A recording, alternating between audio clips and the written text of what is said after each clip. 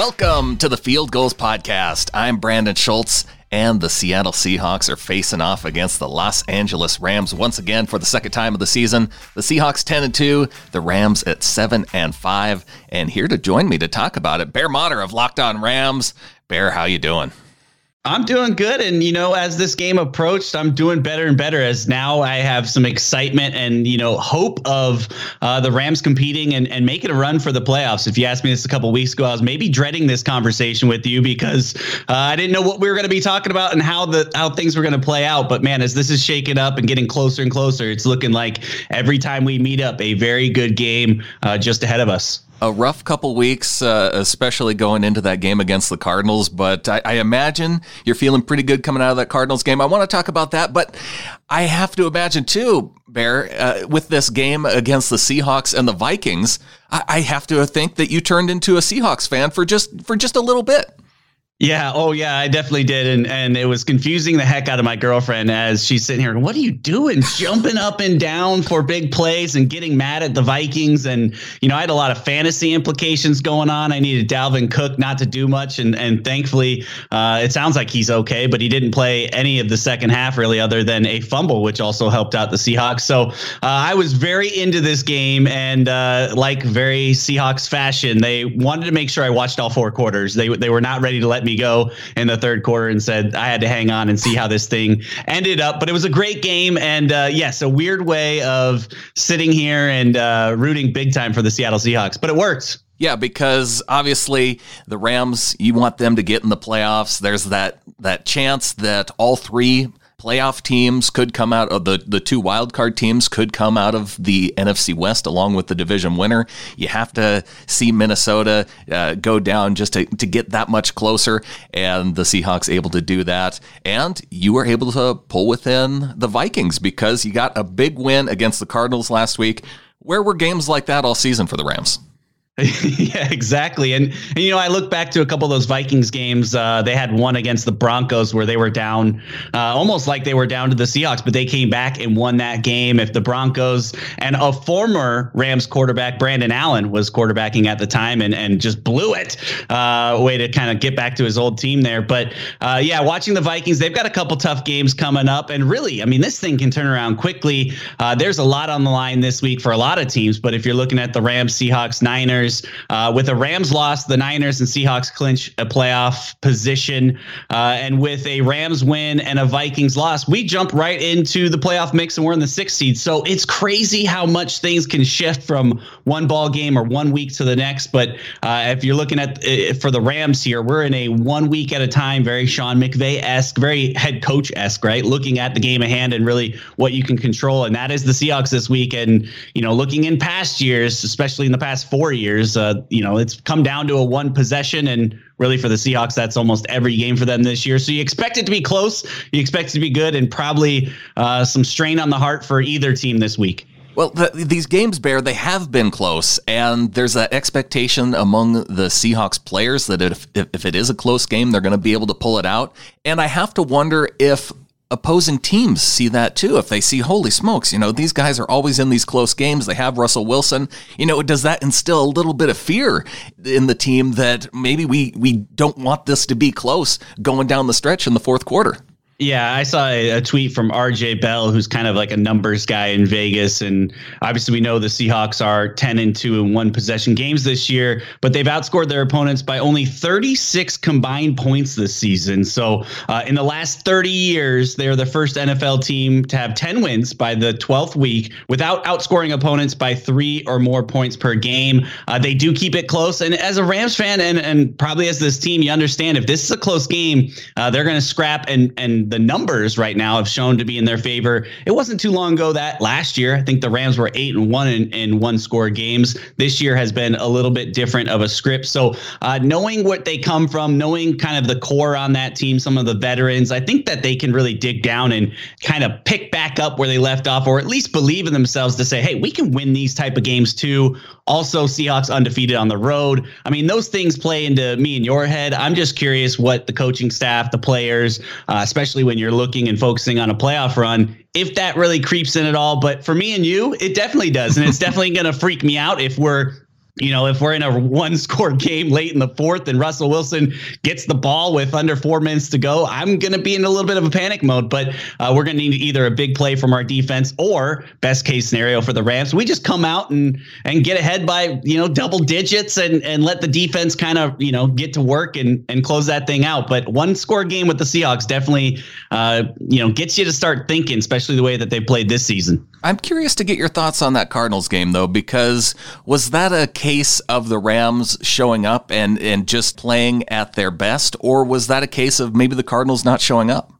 Yeah, man, that is the big question for us right now, because there hasn't been a lot of consistency for the Rams for us to really look back and go, oh, well, we've done that a handful of times this year, and it's just us getting back on track. So, there's not that data behind us to kind of lean on and say, yep, that's the offense we know and love this year. I mean, that's the offense we knew and loved last year, and it finally showed up here. But you're starting to see even McVay called himself, basically said getting Todd Gurley the ball compared to earlier in the season is really just him not being an idiot anymore. And you think that he's got to continue to involve Todd Gurley, because the involvement of Todd Gurley has really helped out Jared Goff. And going back to last year, you really saw that. The more that they ran the ball first, it allowed for the play action, allowed for Jared Goff not to just have to drop back and throw the ball, which is, as a Rams fan and as covering the Rams and seeing them give all that money, you wish that he could develop to that point, and hopefully that's kind of the trajectory that he's going to be going. But right now he needs some of that running game and the offensive line with the musical chairs that we've had as far as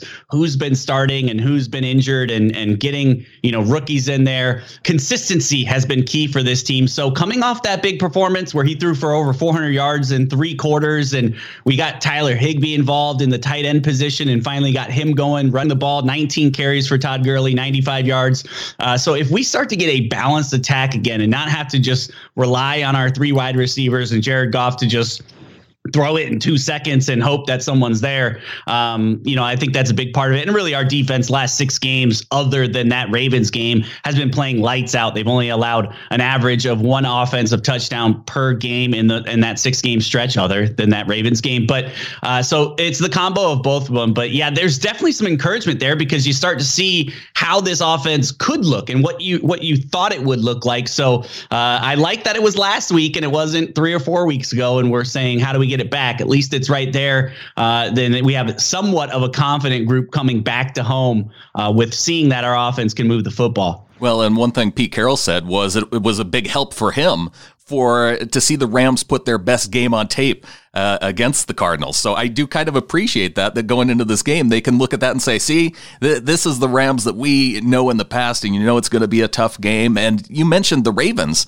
Well, one big difference between that Rams defense the first time we played and the Rams defense now, Marcus Peters traded to the Ravens, but now you got Jalen Ramsey back there. How has that transition gone?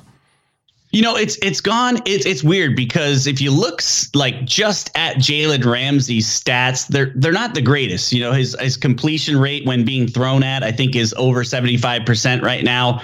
But he's brought an attitude and a swagger. Not saying that Marcus Peters didn't have an attitude and a swagger, but Jalen Ramsey is one of those guys where he's going to stick his head in there. And his first play, his first game of the season, he popped out a fumble with a huge hit. We've seen that kind of consistently since he's been here. And it's really thrown other guys into the mix, like Troy Hill, who's played extremely well, and Nickel Roby-Coleman continue to play well.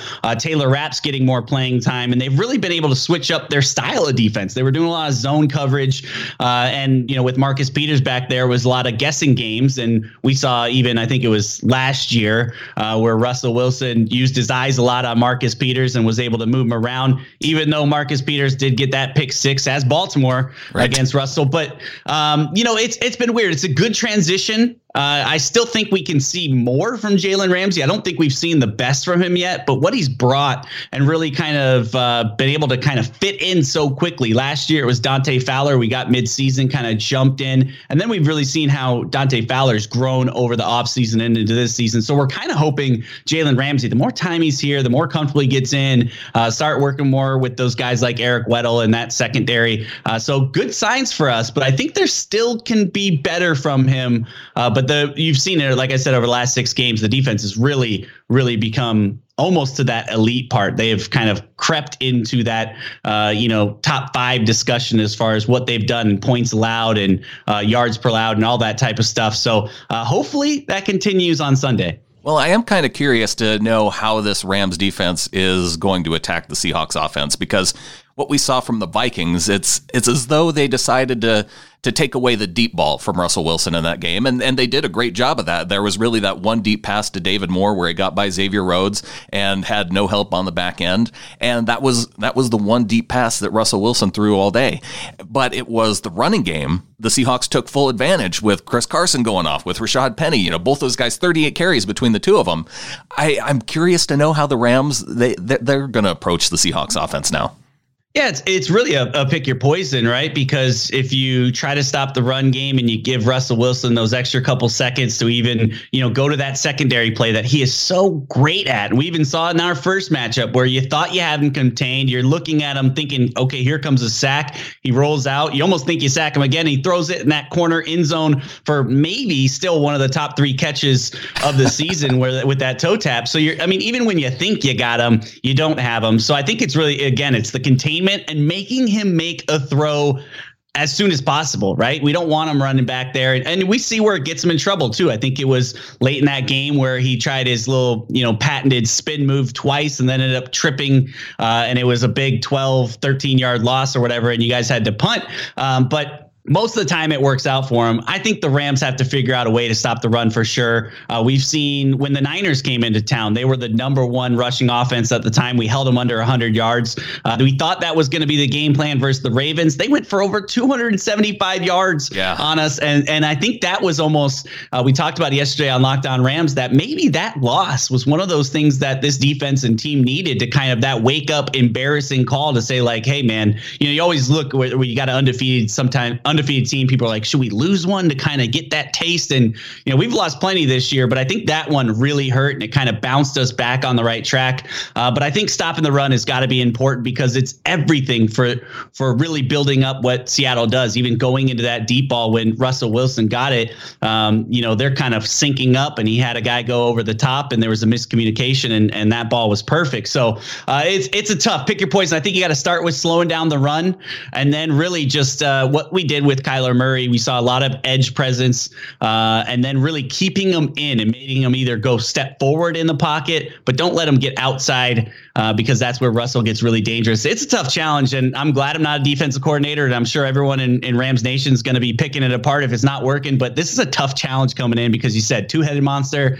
and then Russell Wilson throwing the rock. It's it's a tough matchup for sure. Yeah, absolutely. And I always kind of laugh when I hear, wanting to keep Russell Wilson inside the pocket because even in that situation, it's kind of a pick your poison type thing because he can be so dangerous from inside the pocket. But I think what you're, when you're talking about trying to contain him there, you're trying to keep him to more of those shorter throws rather than when he breaks out of the pocket and he's looking for those big explosive plays down the field. So it is kind of a pick your poison type situation in that case as well. Oh, 100%. You're right. I mean, it's, if you have your way, he would just, 3-step drop and hit a slant, and then you'd call that a win, which is kind of funny to think because you're right. When he gets outside the pocket, it's, the mix of using his feet and picking up 15 yards and damn, he's been a good slider as of late, man. He's getting down. He's not letting you hit him. He's taking care of that football, all those things you like to see from your quarterback. And then, if you try to step up and make a play, he will wait to the very last second to do either, a cheeky backward handed pass or even just look deep down the field. So you never know how to play him at that line of scrimmage because he can do both. All right, Bear, I want to take a quick break, come back, and I want to talk about the state of the Rams offensive line as well as get into some of the disparity between the Rams home and away record. So we'll do that when we come back from the break.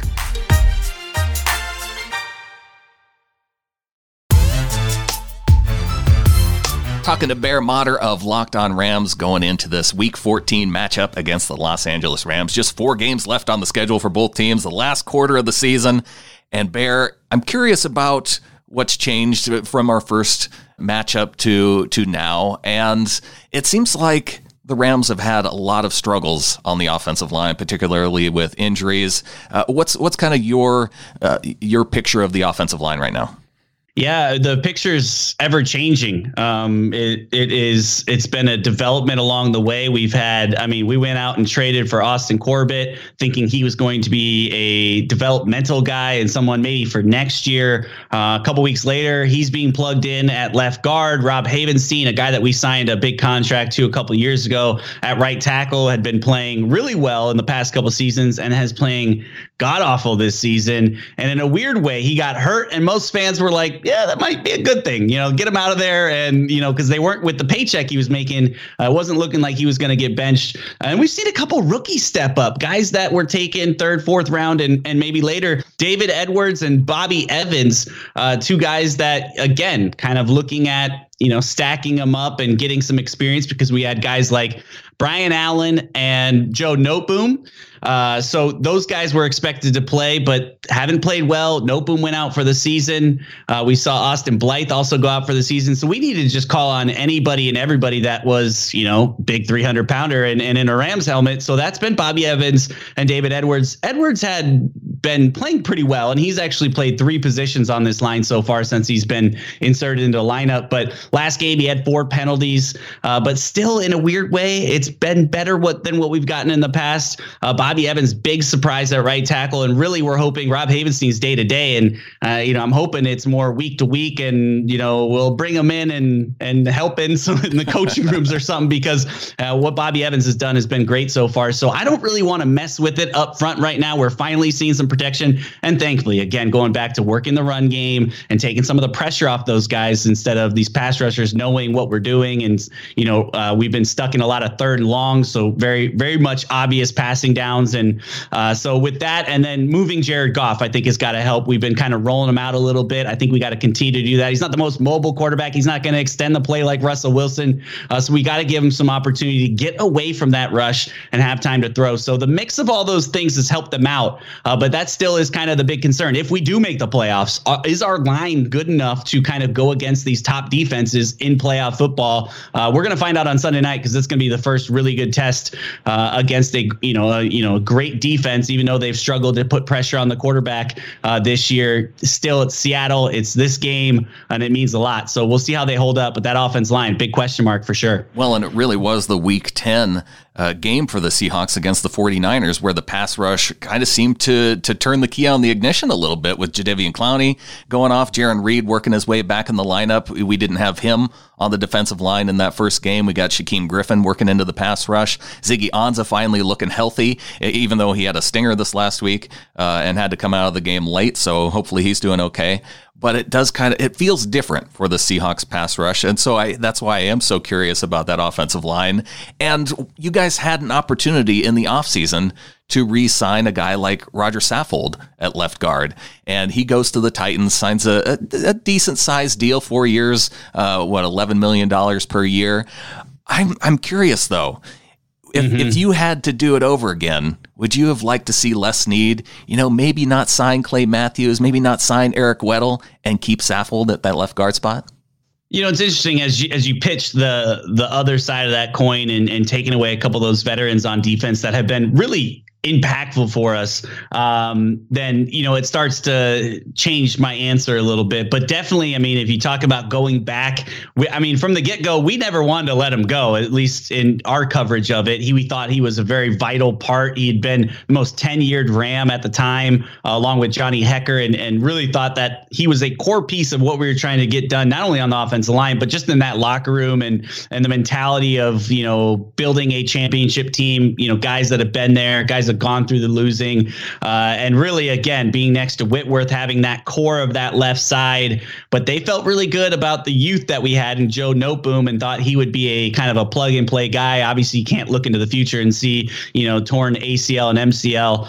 But yeah, going back, I wish there was a way, and I don't know if it would be taking away from, because those defensive contracts, for Clay Matthews and Eric Weddle were pretty cheap. So maybe it's not paying Dante Fowler that money and trying to find a different way to get in, or even, not paying Jared Goff right now. They didn't need to do that. They could have waited.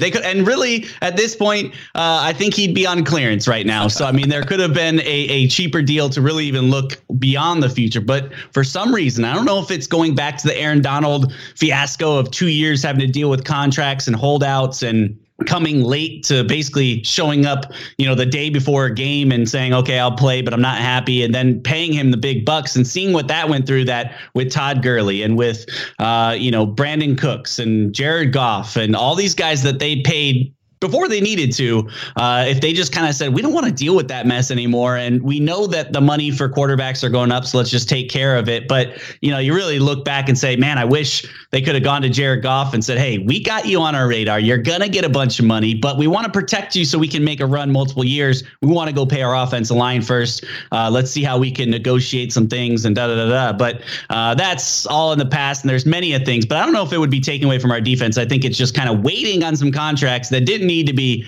done, and that could have allowed you to pay some of those guys like Roger Saffold. Well, and it just makes so much sense to me that Jared Goff, he performed so well when he had the good protection in front of him, and some of that is due to retirement, some of it is due to injuries this year.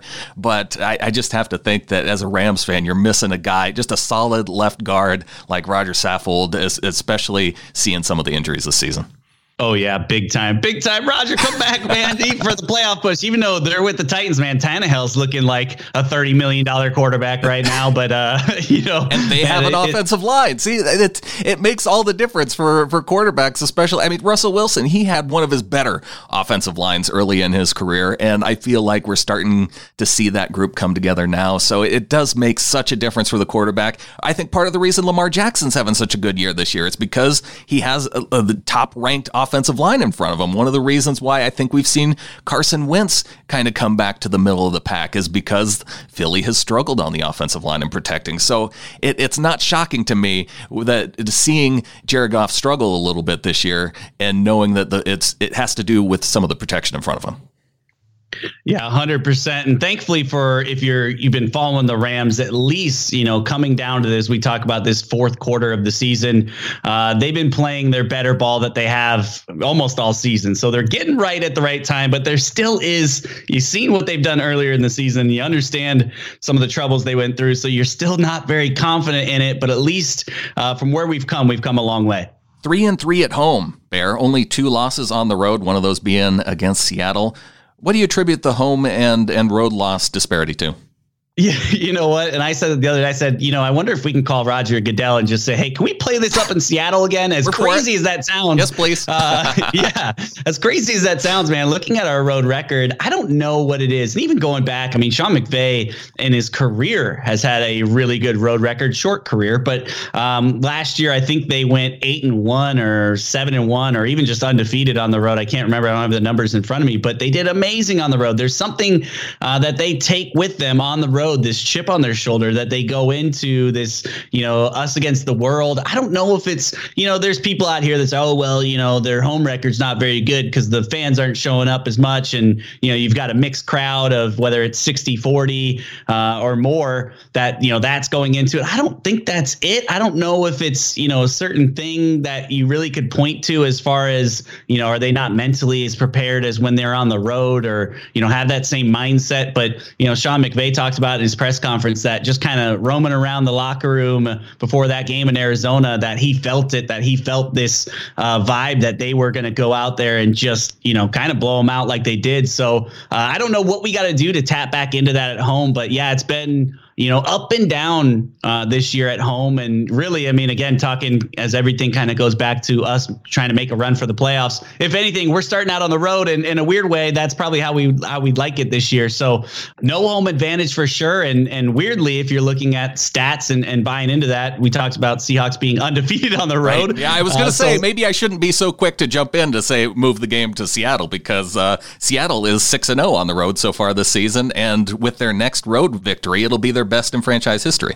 Yeah, so we can't allow that to happen. We don't want to start. We don't need to lose, go further, and then help you guys with franchise records. But yeah, I mean, if you're looking at the way it lines up, there's that matchup. Definitely, you would circle as far as potentially an advantage for Seattle as far as the numbers show, at least. No, you should be looking at this game, Bear, because this is going to be the potential for Pete Carroll to have his 100th regular season win, and for him to get it in the Coliseum. I mean, you'd be rude not to allow that.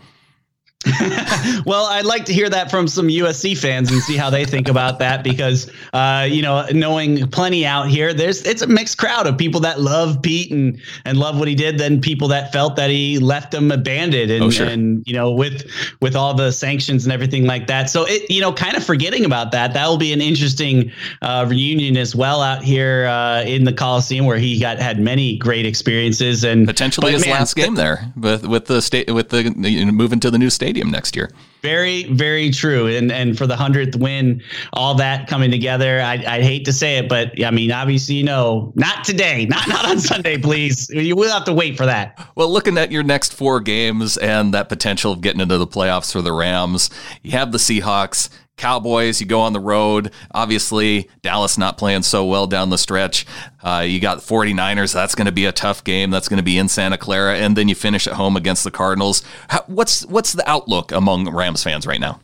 Well, interesting enough, as we were just talking about us playing well on the road and having this different mindset, it seems like this season, at least 2 of those games, Dallas on the road, San Francisco on the road, we got blown out by San Fran. I think we just need kind of a reset button and let's try this again, right? Like, we need another opportunity, another crack at a full 4 quarters of going out there. And hopefully that was the beginning of really having struggles at that offensive line where Jared Goff had 0.4 seconds to do anything. We couldn't get the run game going. So, we're excited for another opportunity against them. And you talked about going down to Dallas. We've done it in the past few years. We've played Dallas, I think, 3 times in the last 4 years and won all games, including one down in Dallas, a playoff game last year. So they know that team pretty well. And I feel comfortable the way we match up there. Plus, at this point, as you said, Dallas is not looking as strong as you thought they might have, earlier in the season, which is weird because if you look at the records, especially with Dallas and the Rams, coming all the way up until last week,